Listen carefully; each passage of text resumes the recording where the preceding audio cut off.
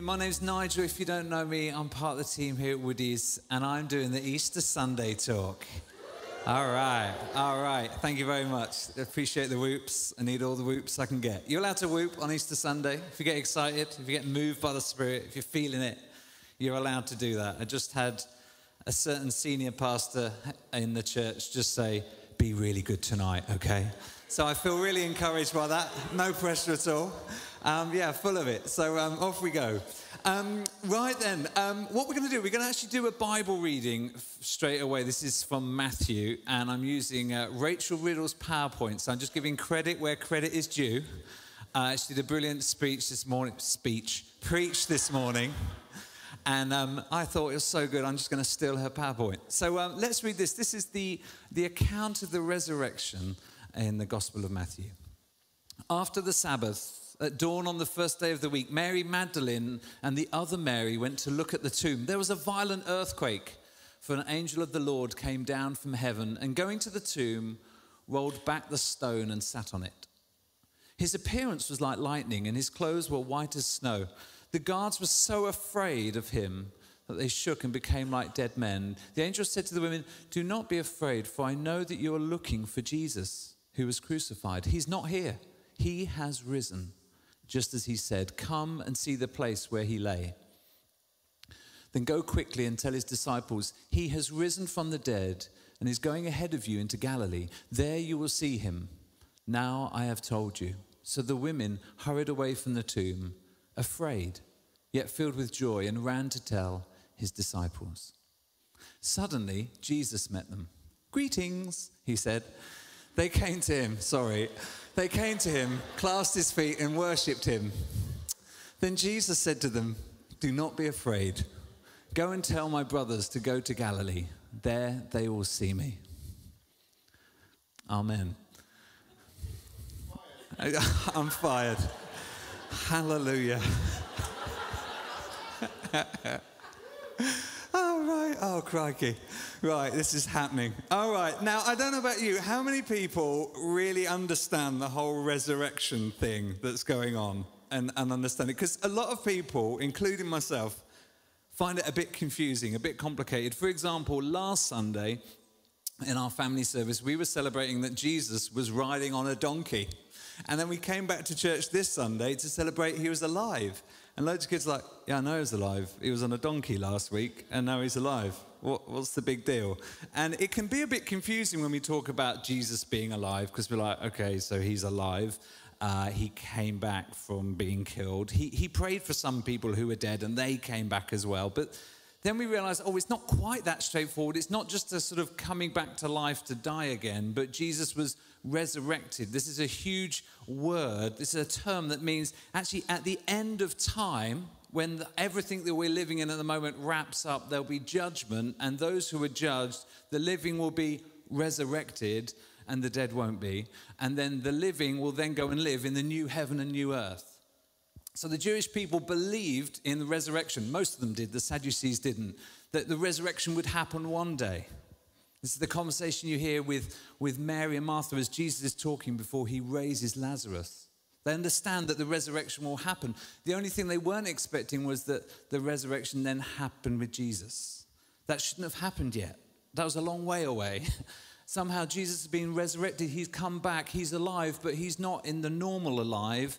It looks like him, but not like him. He has a different body. It's not a normal body. It's a resurrection body to live in the new heaven and new earth. And yet he's in it now. There's something kind of a bit strange about that. And then he can disappear, walk through walls, do stuff and be a bit mysterious. People kind of didn't recognize him, and then they did recognize him. Something very strange around the resurrection that at times is hard to get our heads around. So what I'm going to do is I want to talk to you about what it means by talking about having a king, a new king. In fact, we have got a new king, and there's a little slide of our new king who is currently a king, but he's going to be coronated on the 6th of May. That is King Charles III. There he is. All right, King Charles. We have a new king, everyone. In fact, we haven't had a king since 1952. And the coronation that's going to be happening is the formal bit where he kind of takes on his kingship. He's already king, but there's going to be an investiture, something where he sort of happens, and it means that he will be formally the monarch with royal powers. He'll sit on a throne. He'll be given a crown. He'll have a big stick. He'll make promises. He'll be anointed, and various things going on.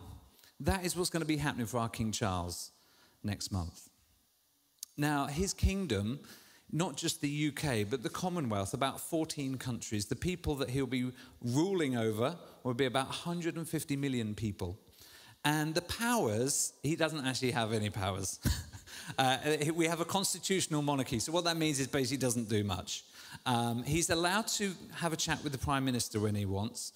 But he does have this. He retains the right to claim ownership of any unmarked mute swan swimming in open waters. That's his. Another one, he can claim dominion over all whales, sturgeons and dolphins in the waters around England and Wales. He doesn't need a passport to travel abroad.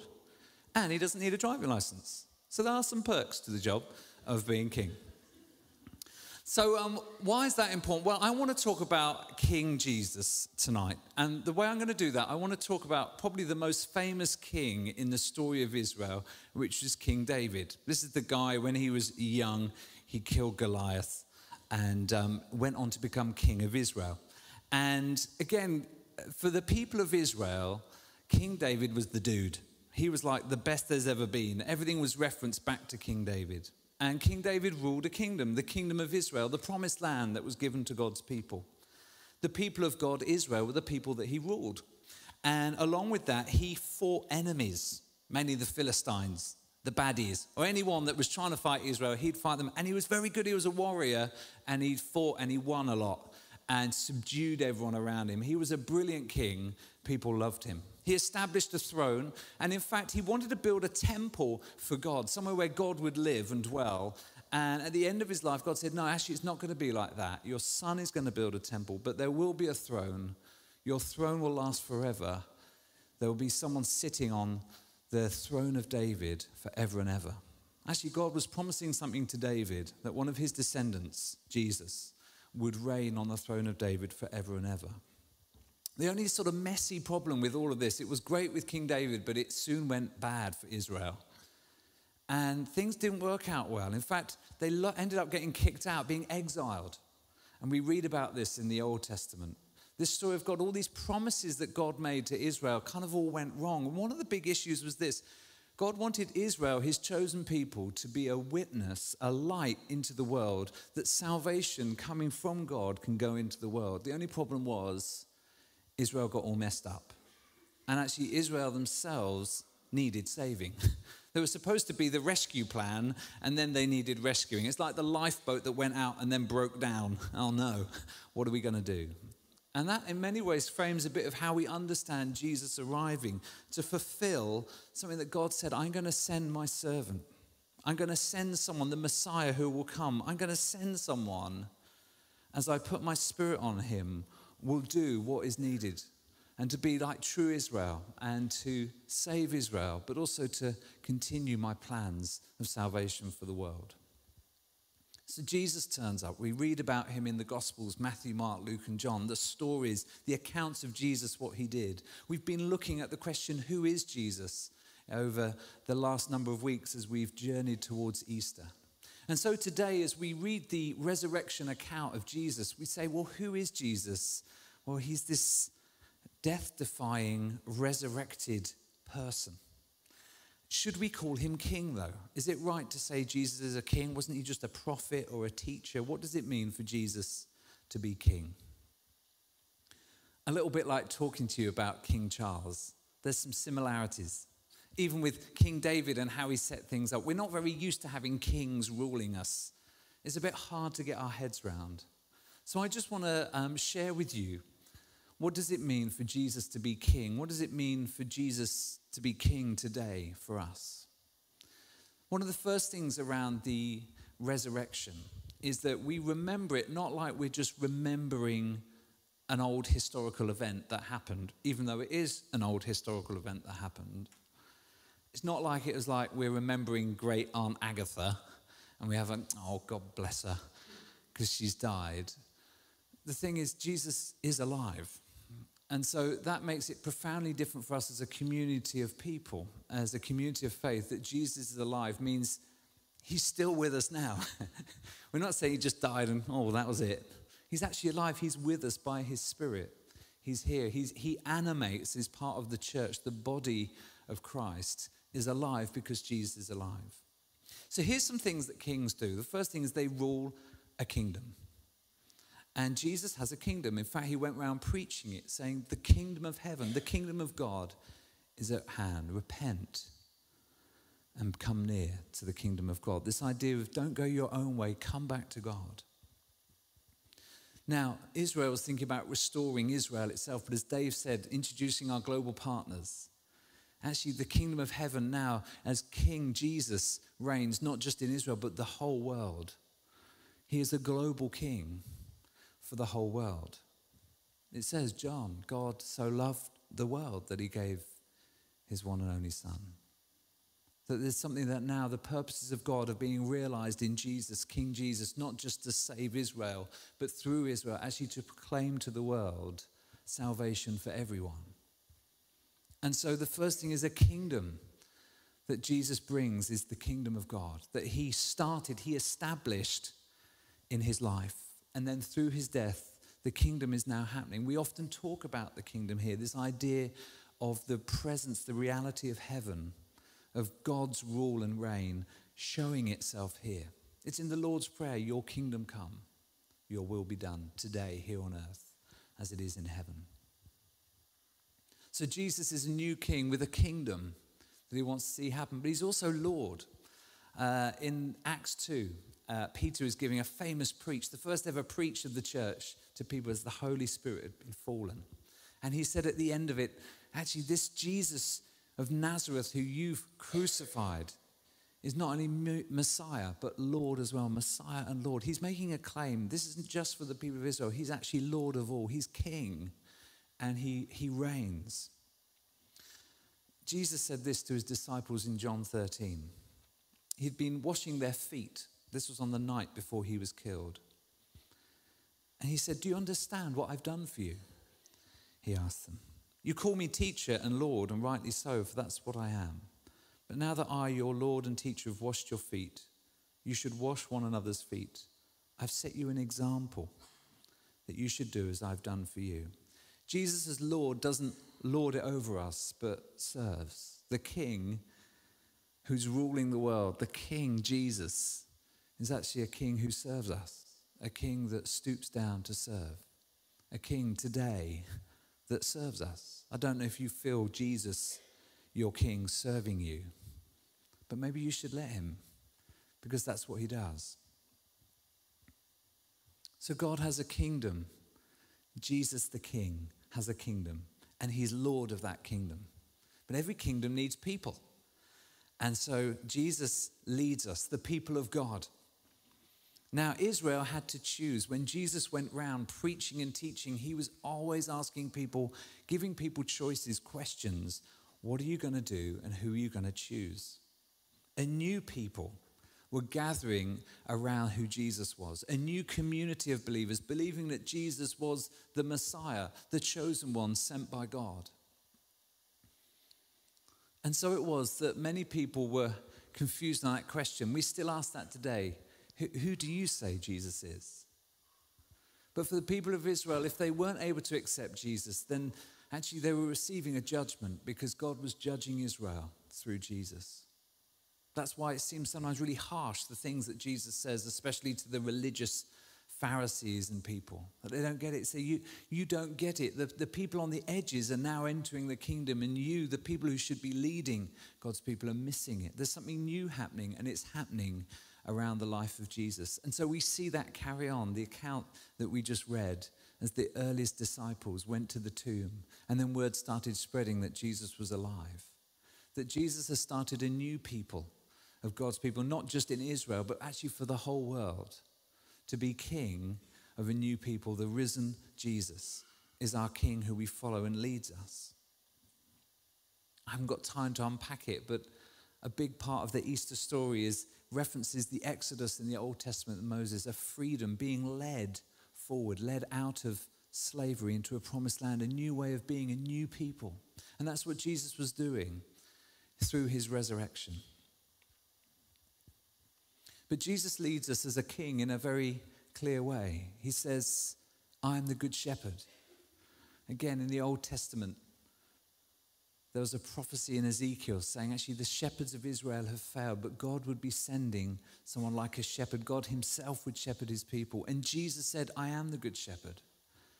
Jesus as a king is a shepherd king, one to lead and to guide. He said, those who hear my voice will follow me. Do you hear Jesus' voice? King Jesus as a shepherd, not to bully you around, not to take you places you don't want to go, but lead you beside quiet waters, to restore your soul, to care for you, to tend for you, to make sure you're fed and looked after and thriving and safe, binding you up when you're hurting, finding healing when you need it. Are you letting Jesus do that to you? Because King Jesus is the shepherd who leads us. Like all good kings, there's always baddies. There's enemies to fight. And that's the same for Jesus. We see this in the cross. When Jesus died is the ultimate victory of God. Bizarre though it seems that Jesus ended up willingly going to the cross. This is what we celebrate on Good Friday, the victory of God. Actually, the victory is Jesus on the cross dying, being put to death to the powers of darkness and sin and death. The resurrection, as we read that Jesus' life vindicates Jesus, it says, actually, it's true. Jesus did what he said he would do. The powers of sin and death and darkness have been destroyed. They have been broken. Actually, Jesus has fought them and won. Now, we recognize that sin, death, and darkness is still very apparent to us in this world. We still live in that, but we do know that Jesus has defeated it. Just where King David went around doing battles, fighting Philistines, killing giants, doing all that stuff. Unfortunately, the world still works in that way. The use of force and power and military might, some people still think is the way to find peace. We read in Revelation in chapter 5, there's a vision that St. John is having in the sort of heavenly realm. It's sort of a crazy picture, but there's a scroll, there's a piece of paper that needs to be opened. And it says this, one of the elders said to John, don't weep. See, the Lion of the tribe of Judah, the Root of David, has triumphed. That's Jesus. He's able to open the scroll and its 7 seals. But then I saw a lamb, looking as if it had been slain, standing at the center of the throne, encircled by 4 living creatures and elders. You are worthy to take the scroll and to open its seals because you were slain, and with your blood you purchased for God persons from every tribe and language and people and nation. You have made them to be a kingdom and priests to serve our God, and they will reign on the earth. God overcame the world, not through a show of force, but through the suffering and death of Jesus. That's a quote from theologian Richard Hayes. God's way of fighting battles is through self-sacrificial love. So yeah, he fights still. He fights today our battles. And we're called to fight with him. The things that he fights against, we fight. But also this, he fights your battles. The battles that you have are his. It's not that he leaves you to get on with your battles and he's waiting impatiently for you to get on with it. But what are your battles? Because Jesus fights them. Maybe not in the way you were hoping. Maybe not with power and might, but with self-sacrificial love and giving of himself. Jesus is our great King who fights for us and with us. What else does Jesus do? Jesus judges wisely. A king has to judge. Jesus, when he came, said, I've not come to do away with the law, the written commandments that we must live by, but actually I've come to fulfill it, to uphold it. And Jesus has come and will one day judge the living and the dead. And he judges you. He judges each one of us. You know what? He finds you guilty. Sorry about that. As a judge, he judges with forgiveness and mercy and grace. Yes, he does judge. We see that in the cross, dealing with sin and the effects of sin. He takes seriously, but Jesus judges us. And so actually one day when we stand before Jesus, when there is the resurrection, we can say, I'm with him. And Jesus says, you're with me. You're loved, you're forgiven. Actually, Jesus is a just judge. Some people are really afraid of that, being judged. And rightly so. But actually being judged by King Jesus is to find in the place of our deepest sin, our deepest pain, and our deepest regrets, we find the mercy and the forgiveness and the grace of God over our lives. Have you found that in your life? King Jesus, the judge who sees you, knows you, and loves you. Jesus establishes a throne, a place to rule and reign from. Reigning now forever. No more coronations.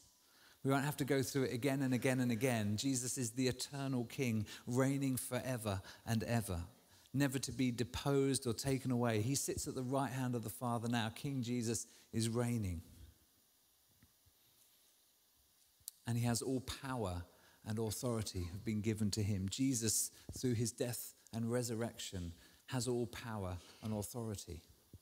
They're no longer in the realm of the powers of darkness, but they belong to Jesus, and he has poured that out on us, the church. And Jesus establishes a place to know him, a dwelling place with God, no longer a temple in Israel, in Jerusalem, but in Jesus himself, the very place where heaven and earth meet. When he says, whenever 2 or 3 or more of you gather in my name, my spirit is here with you. That's why the church is alive, because Jesus is alive. He is part of his body, the people. Whenever we gather, Jesus is with us because he is alive by his spirit. And we are his people. We bear Jesus in us, the Spirit of God alive with us. That's for all the wonderful reasons of being a Christian on your own, which you have to do most of the time. We can never get away from gathering together. Why? Because we're a gathered people. And as we gather, the presence of Jesus, the reality of Jesus, the power of Jesus, the words of Jesus, the activity of Jesus is manifest. It happens. Stuff happens when we gather together. Maybe you need to gather with God's people more. Maybe you need more of that in your life. Actually, as King Charles gets anointed for his task, actually Jesus anoints us. He pours out his Spirit. King Jesus gives again and again of his Spirit to say, let me help you. The Spirit of God I pour out upon you. That's the promise that we see as we head towards Pentecost, that Jesus says, wait until you've been clothed with power from on high. There's something that Jesus as King, not being anointed him, but he anoints us as his people. We're an anointed people. Do you feel that you're an anointed person? Do you walk in the power and anointing of God, in the power of the Holy Spirit? Because you should do if you're walking with King Jesus. If you're just thinking Jesus is a good guy and I like him, that's fine, but that's not King Jesus. King Jesus anoints his people. We're an anointed people that walk with him. King Jesus makes promises, and he is faithful to them. He promises never to leave us or forsake us. We read that at the end of the gospel accounts. He says, I'm always with you to the very ends of the age. By my Spirit, I'm alive and I'm with you. Wherever you are, wherever you go, whatever you face, whatever you go through, I am with you. Do we know that? King Jesus, you're not the God who's distant and away. You are the God who is with me, never to leave me or forsake me. King Jesus, you will return to judge the world, to put right what needs to be put right. You are the judge that will do that. And we know that you will return to this world that you so love. And we know also that you invite us to take a place in the new heaven and new earth, the new creation that will happen at the end of time. You invite us to that as we accept who you are, Jesus. That's the only thing we have to do, is accept who Jesus is, the risen Lord, the resurrected one, the Alpha and the Omega, the beginning and the end, the one who holds all things in his hands. That's who we worship as King Jesus. So are you on the front foot with God? Do you feel actually familiar? Even singing these songs, coming to church, maybe it all feels familiar to you. It shouldn't be like that, although it can often be.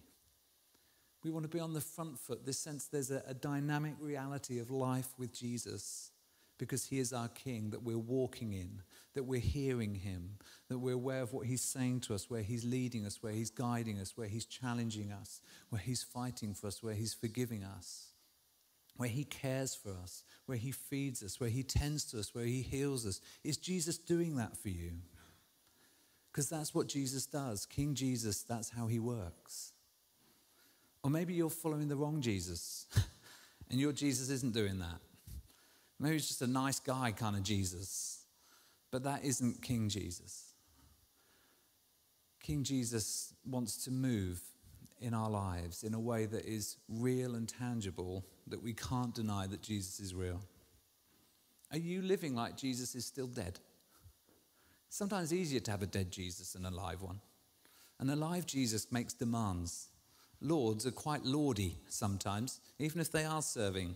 They can say yes, but they can also say no. Is Jesus alive to you? King Jesus, risen and alive and reigning and ruling? Maybe for you tonight, you're here and you're just kind of curious about Jesus. And thank you for being with us this evening and just celebrating and being with us as we celebrate a really special day for us in our calendar.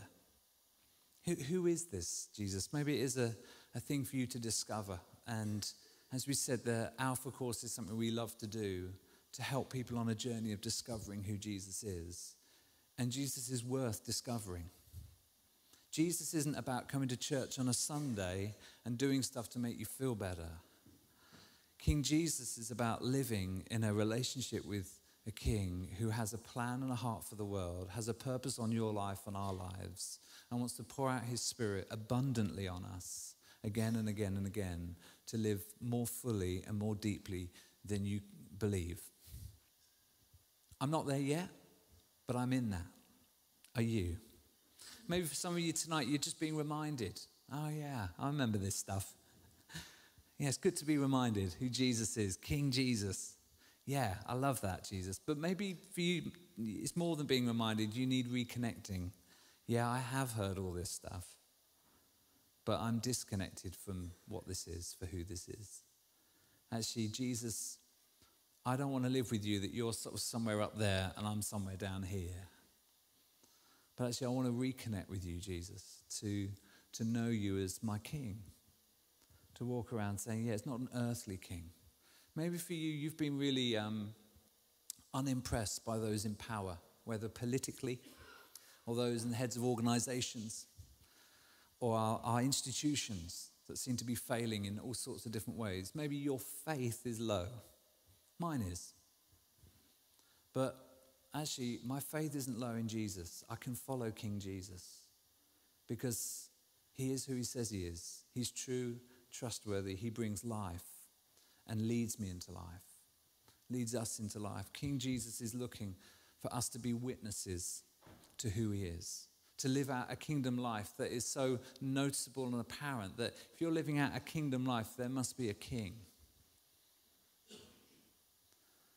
And so that's what we want to be doing in this day and age. Say, actually, King Jesus, you're alive. You're real, it's true. Jesus is resurrected, living and reigning and ruling. But more than that, he wants to be on the inside, caring and walking and tending and challenging and encouraging and calling out. Is that your King Jesus? Is that who he is to you? So I'm just going to take a moment to pray before I invite the worship team back up. And we're just going to take a chance to respond in worship to Jesus, but also an opportunity for prayer if you would love to have some prayer this evening. It might simply be we just want to bless the work of God's Spirit, praying for that anointing of God to rest on you and fill you again. It might be that you're just, okay, I do want to find out more. What can I do? We have discovery packs, just information about who Jesus is, and we'd love to share them with you and invite you to that. So what I'm going to do, I just want to take a moment to pray. And so I'm just going to offer a moment of silence just where we're sitting here. And I just want to help you just as I've talked at you. We're just going to take a pause and I'm going to pray. Let's just pause.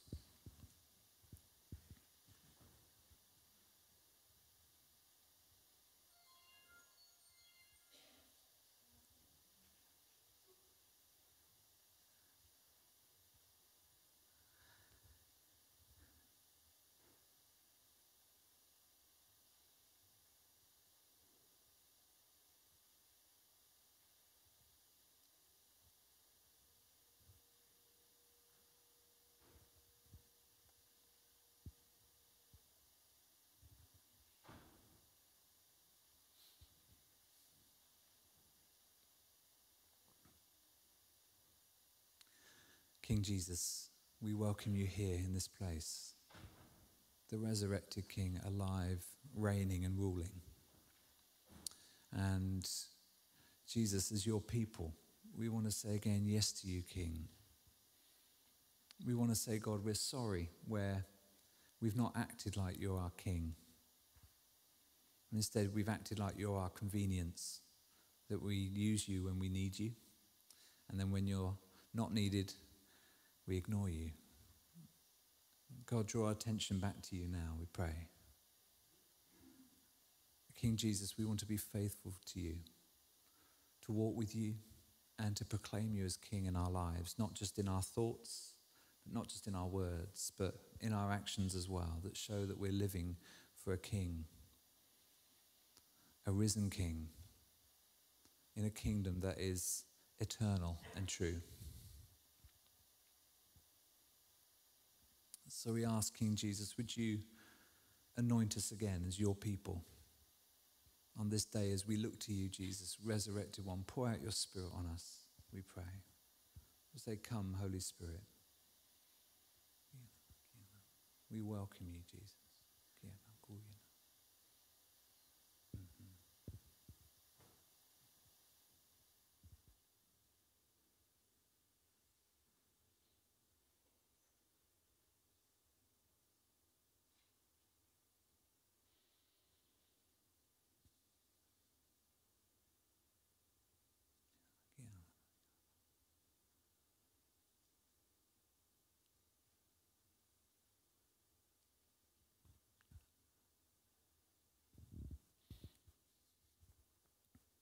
So, Lord, we thank you that you're here, Jesus. Thank you that you're with us in this room, and praying that God is with you as you're listening to us or tuning in with us as well. We're going to go into a time to respond to Jesus, and this is for you to bring to God what it is. It might be that you need to say, God, I'm sorry where these things have been in the way for me, where you haven't been my King. And actually today, on Easter Sunday, as I say, Jesus, you're alive and you're real. Forgive me, God, renew me and establish me again. So I'm going to invite you, if you're able to stand, and I'm going to let the worship team just lead us in some worship of Jesus. And that's going to be a bit of our ministry way of saying yes to Jesus, the risen King. So why don't you stand with me now, and we're going to worship together.